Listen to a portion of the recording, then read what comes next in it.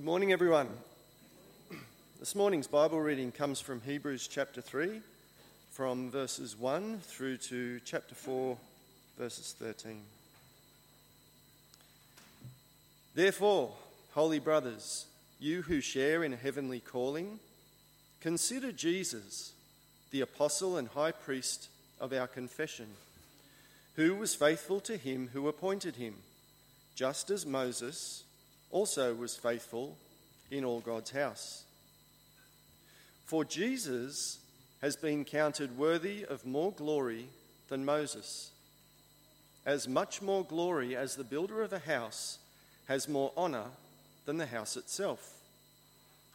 For every house is built by someone, but the builder of all things is God. Now Moses was faithful in all God's house as a servant, to testify to the things that were to be spoken later. But Christ is faithful over God's house as a son. And we are his house, if indeed we hold fast our confidence and our boasting in our hope. Therefore, as the Holy Spirit says, today, if you hear his voice, do not harden your hearts as in the rebellion on the day of testing in the wilderness, where your fathers put me to the test and saw my works for 40 years. Therefore I was provoked with that generation and said, they always go astray in their heart. They have not known my ways. As I swore in my wrath, they shall not enter my rest. Take care, brothers, lest there be in any of you an evil, unbelieving heart, leading you to fall away from the living God. But exhort one another every day, as long as it is called today, that none of you may be hardened by the deceitfulness of sin. For we have come to share in Christ, if indeed we hold our original confidence firm to the end. As it is said, today, if you hear his voice, do not harden your hearts as in the rebellion. For who were those who heard and yet rebelled? Was it not all those who left Egypt, led by Moses? And with whom was he provoked 40 years? Was it not with those who sinned, whose bodies fell in the wilderness? And to whom did he swear that they would not enter his rest? But to those who were disobedient? So we see that they were unable to enter because of unbelief.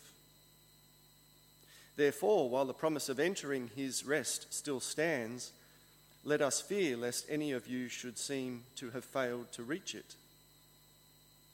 For good news came to us just as to them, but the message they heard did not benefit them, because they were not united by faith with those who listened. For we who have believed enter that rest, as he has said, as I swore in my wrath, they shall not enter my rest, although his works were finished from the foundation of the world. For he has somewhere spoken of the seventh day in this way, and God rested on the seventh day from all his works. And again in this passage he said, they shall not enter my rest. Since therefore it remains for some to enter it, and those who formerly received the good news failed to enter because of disobedience, again he appoints a certain day, today, saying through David so long afterward, in the words already quoted, today, if you hear his voice, do not harden your hearts. For if Joshua had given them rest, God would not have spoken of another day later on. So then there remains a Sabbath rest for the people of God. For whoever has entered God's rest has also rested from his works as God did from his. Let us therefore strive to enter that rest, so that no one may fall by the same sort of disobedience. For the word of God is living and active, sharper than any two-edged sword, piercing to the division of soul and of spirit, of joints and of marrow, and discerning the thoughts and intentions of the heart. And no creature is hidden from his sight, but all are naked and exposed to the eyes of him to whom we must give an account. This is the word of the Lord.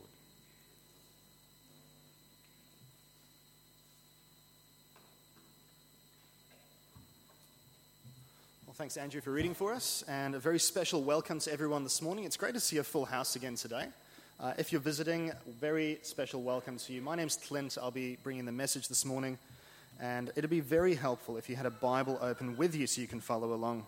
I know it's a long section, and for this reason, let me give props to paper Bibles, because I can see the whole passage in front of me here, which is very helpful for a big passage like this. Might struggle on a phone or a tablet. Your choice entirely, though. Let's pray. This is God's word. Let's ask for his help as we try and understand it, and then let's go.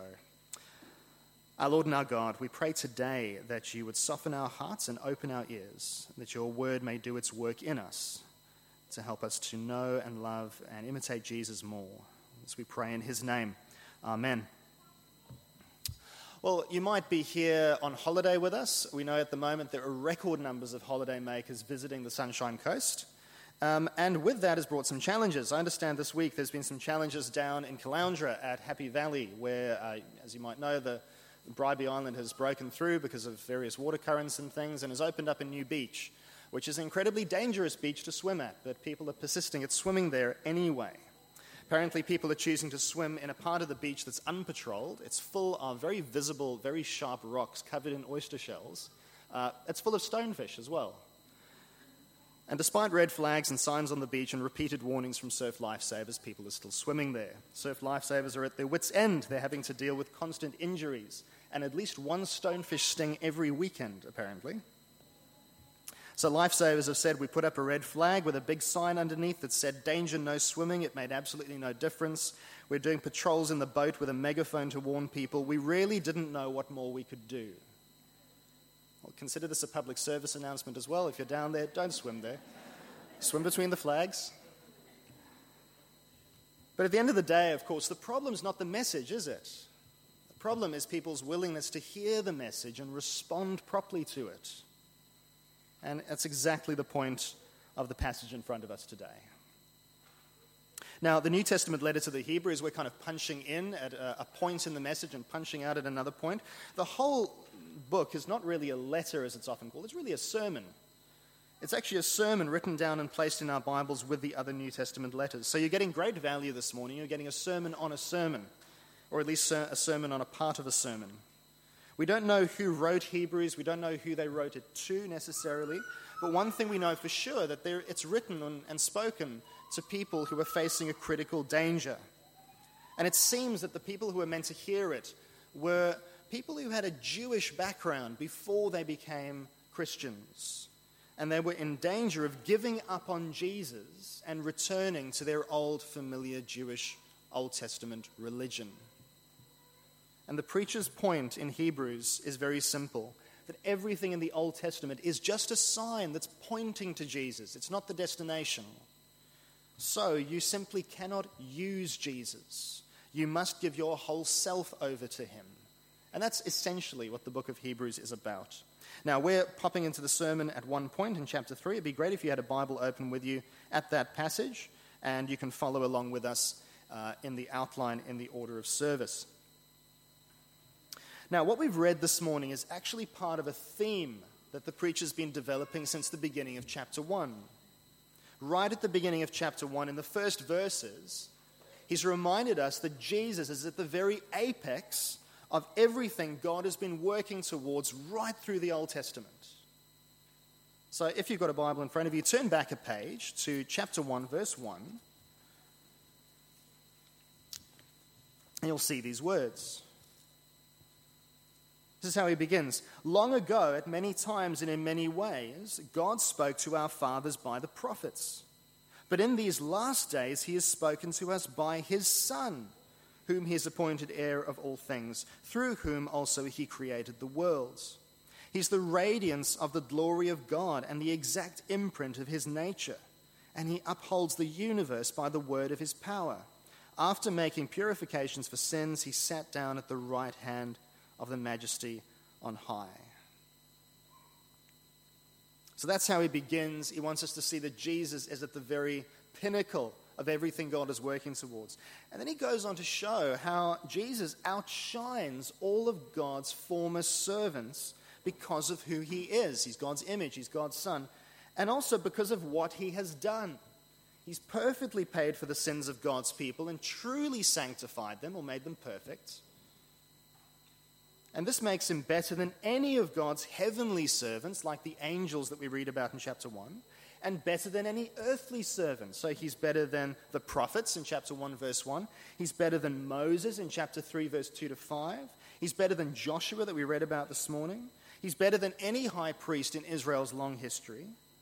And so at the beginning of chapter 3, we're called simply to consider Jesus, the apostle and high priest of our confession, who was faithful to him who appointed him. Right? So, in other words, because God has finally and decisively spoken to us in Jesus, we must look to Jesus as the genuine article. Because he is completely trustworthy. I wonder if you've ever tried to get into a boat from a jetty.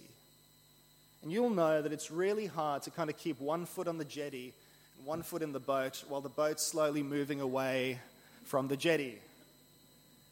If you try and do that, if you try and keep one foot on the jetty and one foot in the boat while the boat's getting underway, there's only one place you're going to end up, right? You're going to end up in the water. You've got to know that you can put both feet safely in the boat, that you can trust the boat, right? Well, it's the same with Jesus. You can trust Jesus and have full confidence in him, to put your whole self in him. There's no one foot in Jesus and one foot elsewhere. There's no using Jesus. It's all or nothing. So 3 verse 6, Christ is faithful over God's house as a son, and we are his house, if indeed we hold our confidence and our boasting in hope. In other words, because of who Jesus is and what he's done, we can trust him with confident hope that he will certainly save us and he will certainly bring us to glory. So far, so good, right? Well, our preacher is a realist. He knows how human beings think. He knows how we behave. He knows there's a critical danger to avoid here. And it's critical because our ultimate salvation depends on it. So this is our second heading, a lesson from history. So let me play you an old song, says the preacher. It's about something that happened a long time ago in the history of God's people. It's around the time of the Exodus from Egypt. And it's seen through the eyes of King David, who wrote the song about 500 years after the events it describes. So verse 7 to 11 of our passage actually come from verse 7 to 11 of Psalm 95. An Old Testament song that was written by King David. And the first half of the song, if you read it, is a song of praise to God.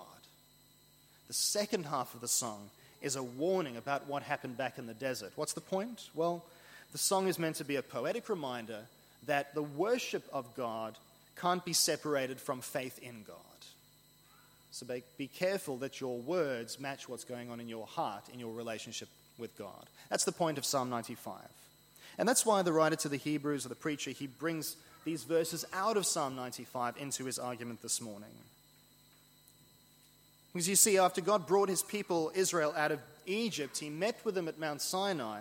He revealed his law and promises to them. Then he led them on a relatively short journey, about 3 months, to the edge of the promised land, the land he'd promised to Abraham many, many generations before. And so, freed from slavery, rest in the promised land was in sight. It was a river crossing away. All they had to do was go in and take it. But what happened? Well, God's people flinched.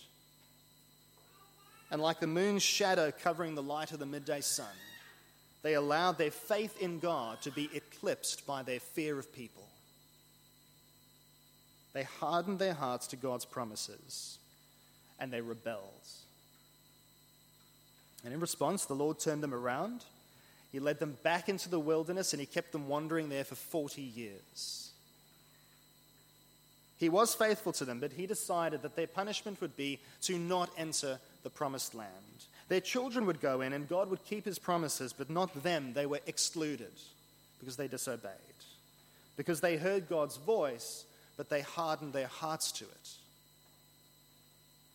Now, it's worth remembering, these are the same people who saw the 10 plagues in Egypt not that long ago.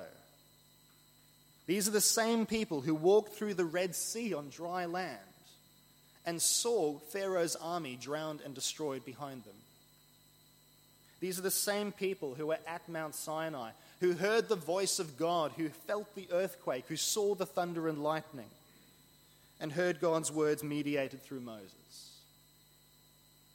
They had seen surprising victories against powerful enemy kingdoms that they encountered along the way.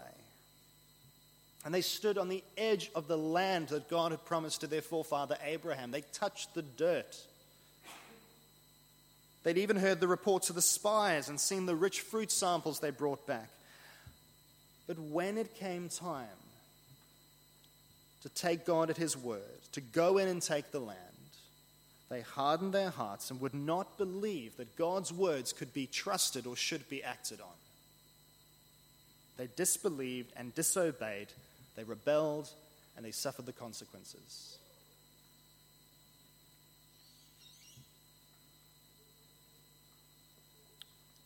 Now, when David wrote Psalm 95, he recognized that the danger of hard-hearted unbelief was as real in the time of the Exodus as it was in his own time. The writer to the Hebrews, when he wrote his sermon, he realized that in the first century, the danger of hard-heartedness was as real for him as it was for David, as it was in the time of Moses.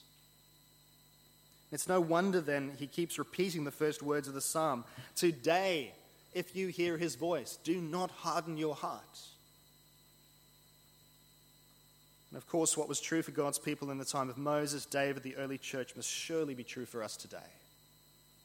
The today of verse 7, verse 13, verse 15, and 4 verse 7 must also be the 8th of January 2023. Again, he appoints a certain day, today, saying through David so long after, in the words already quoted, today, if you hear his voice, do not harden your heart.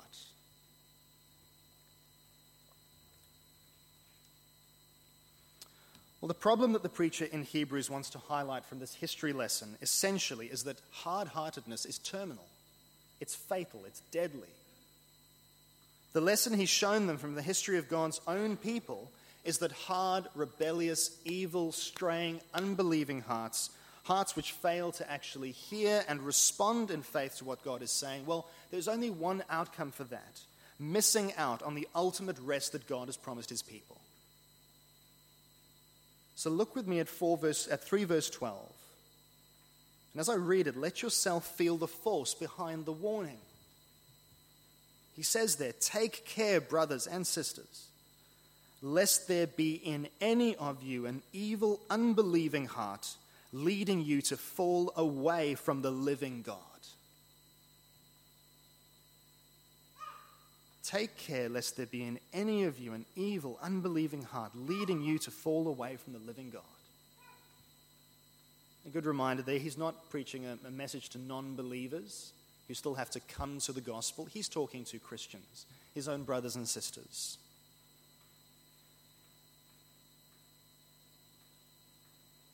Now, Christians have often read the book of Hebrews and been troubled by an important question. The question is, can a person who's once been saved by Jesus ever lose their salvation? It's an important question. If Jesus has saved me, can I forfeit, through my own sin or faithlessness, my eternal forgiveness and my place in heaven? Well, now, I firmly believe the Bible answers no to that question. God shows us in his word that our salvation in Jesus is so great, and we are so powerless and lost in sin, that there is nothing we can do to save ourselves and nothing we can do to override Christ's saving of us. We simply don't have that kind of power. And I certainly believe the preacher to the Hebrews believed the same as we go through the letter. So why does he seem to suggest that it's possible to lose our salvation through unbelief and disobedience after coming to Christ? Well, think about it like this. If you were a parent and a child that you love, your child, was playing near the edge of a cliff and you knew there was a 30-foot drop on the other side of that cliff, what would you be saying to them? Now, my guess is you probably wouldn't be explaining to them the mathematical probability of them falling off the edge of the cliff down to 3 decimal points. You probably wouldn't be lecturing them about Isaac Newton's laws of motion and gravitation, which may or may not impact subsequent events should they occur. You'd be shouting at them, "Get away from the edge!" And this is exactly what our preacher is doing. He's adopting the cautious approach of, if it looks dangerous, it probably is. And hard-hearted unbelief has an historical track record of leading people, even people who are associated with God's covenant community, of leading them to fall away from the living God and miss out on his promised rest.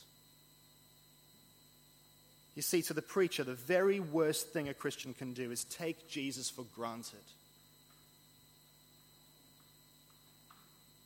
And the danger's real, even for Christians today.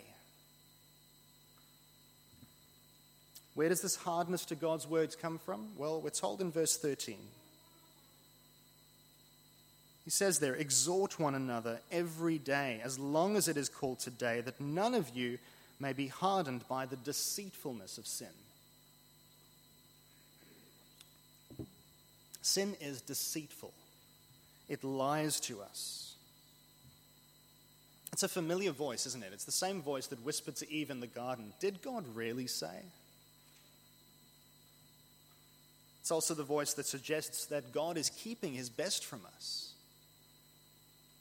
That God isn't as great as he pretends to be. And therefore his word is optional. We can judge for ourselves whether we ignore it or keep it. It's the voice that tells us, you deserve this sin, this little sin. It's not hurting anyone. No one will ever know.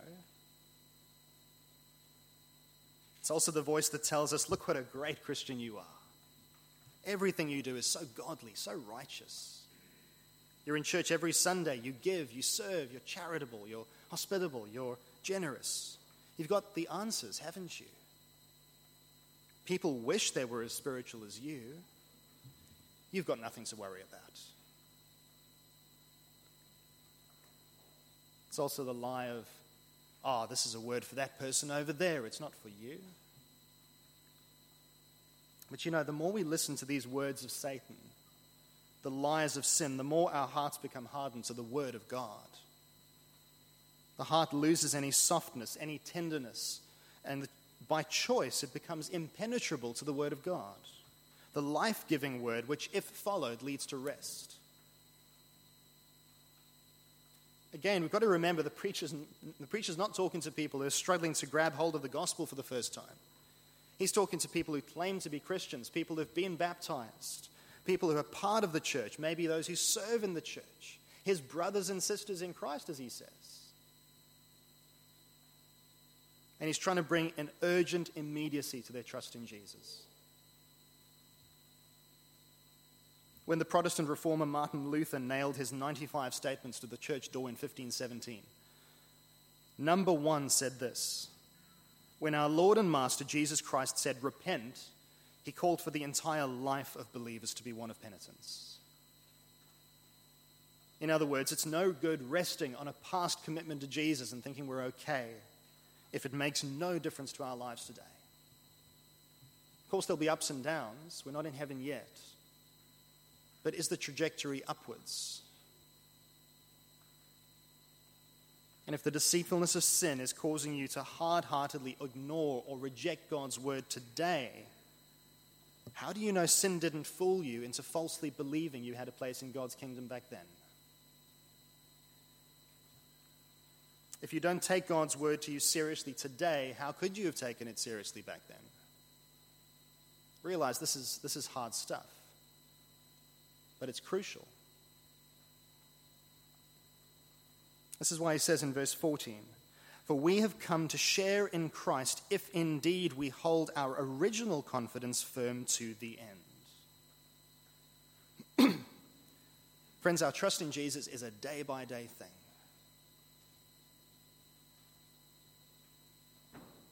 Remember the ones who fell in the desert, says the preacher, in verse 16 to 19. To the outside observer, they looked every bit God's people. But inside, their hearts were hard. They didn't really believe God could be trusted, didn't really believe he should be obeyed, didn't really believe he could come through on his promises, and they lost out on God's promised rest. Verse 15, as it is said, "Today, if you hear his voice, do not harden your hearts as in the rebellion."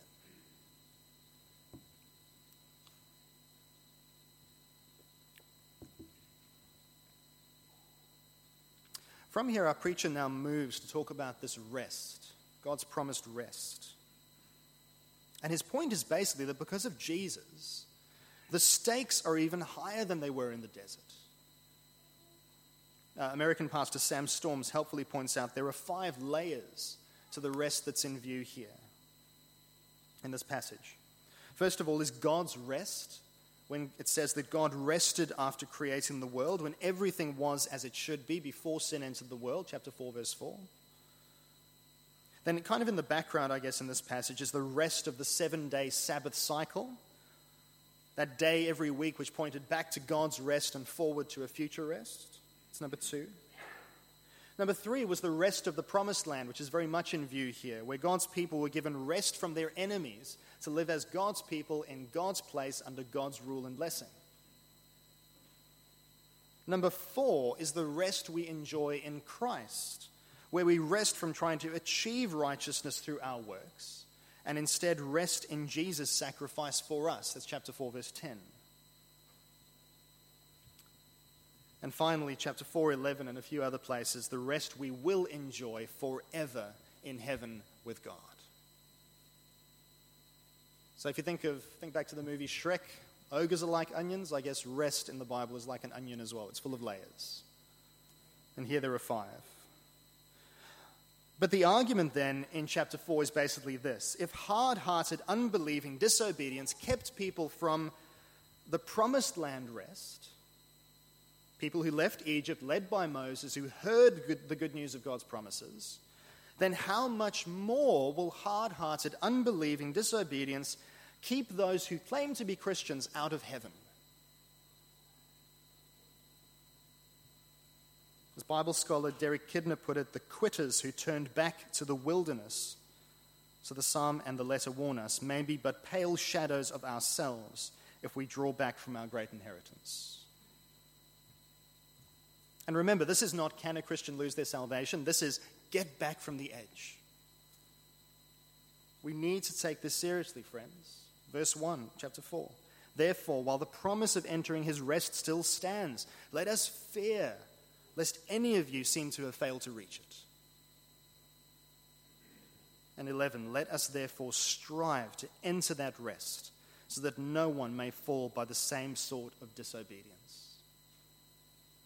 See, hard-heartedness is terminal. Now, we've got to admit that after all this talk of entering God's rest, the image of God's word as a sharp sword kind of hacking away at us in chapter 4 doesn't sound all that restful, does it? Verse 12. For the word of God is living and active. It's sharper than any two-edged sword. It's piercing to the division of soul and of spirit, of joints and of marrow, discerning the thoughts and intentions of the heart. And no creature is hidden from his sight, but all are naked and exposed to the eyes of him to whom we must give an account.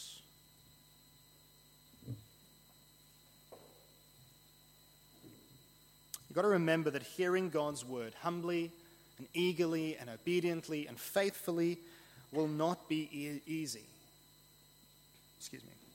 Won't be easy, but it will be worth it. Now, there are a few different pictures here being mixed into one. One picture is of the Old Testament priest with his knife kind of expertly butchering the animal ready for sacrifice. Kind of fits with the bigger narrative of Hebrews. Another image is of a surgeon with his scalpel who knows exactly where to cut to remove the dead or diseased tissue. final image is of the judge who holds the power of the sword, who must discern guilt or innocence.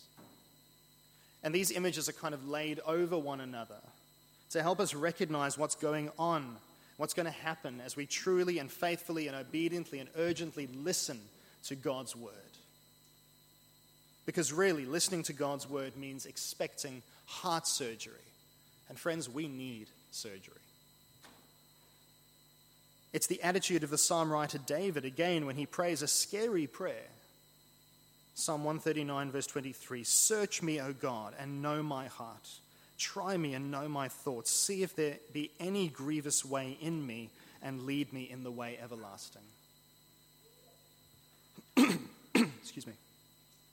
And the only way to do this safely, the only way to willingly submit to this kind of surgery, is to go back to chapter 3, verse 1, to consider Jesus, to trust him now as always. Christ is faithful over God's house as a son. We are his house if indeed we hold fast our confidence and our boasting in hope. So as we move to a close, I know this rather long section of Hebrews, it's actually got a really short and simple point. What will you do with what God is saying to you today in his word? What is he saying to you today in Christ? What sin is he telling you to cut out today? What idea is he trying to correct you on today? Where is he offering you something better today than the thing you cling to so tightly? What encouragement is he giving you today to trust his love, his forgiveness, his faithfulness in Jesus to you today? What are you going to do with God's word today? If you harden your heart today, who's to say it won't always be hardened? Who's to say it hasn't always been hardened?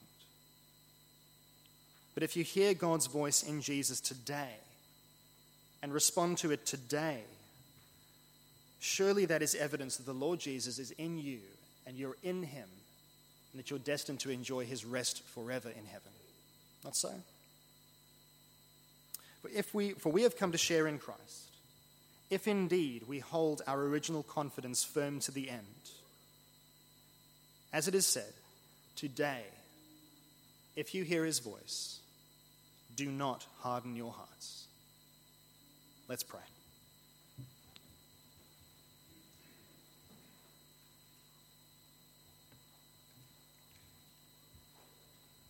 Our Lord and our God, we thank you for your word. We thank you that you speak to us. We pray today that now and always, that your living and active word would do its work in our hearts. By your Holy Spirit, please let your word pierce us deeply every day to cut out whatever may keep us from hearing your voice, whatever may keep us from enjoying your rest in the Lord Jesus Christ now and forever. This we pray in Jesus' name. Amen. Well, friends, we're going to move to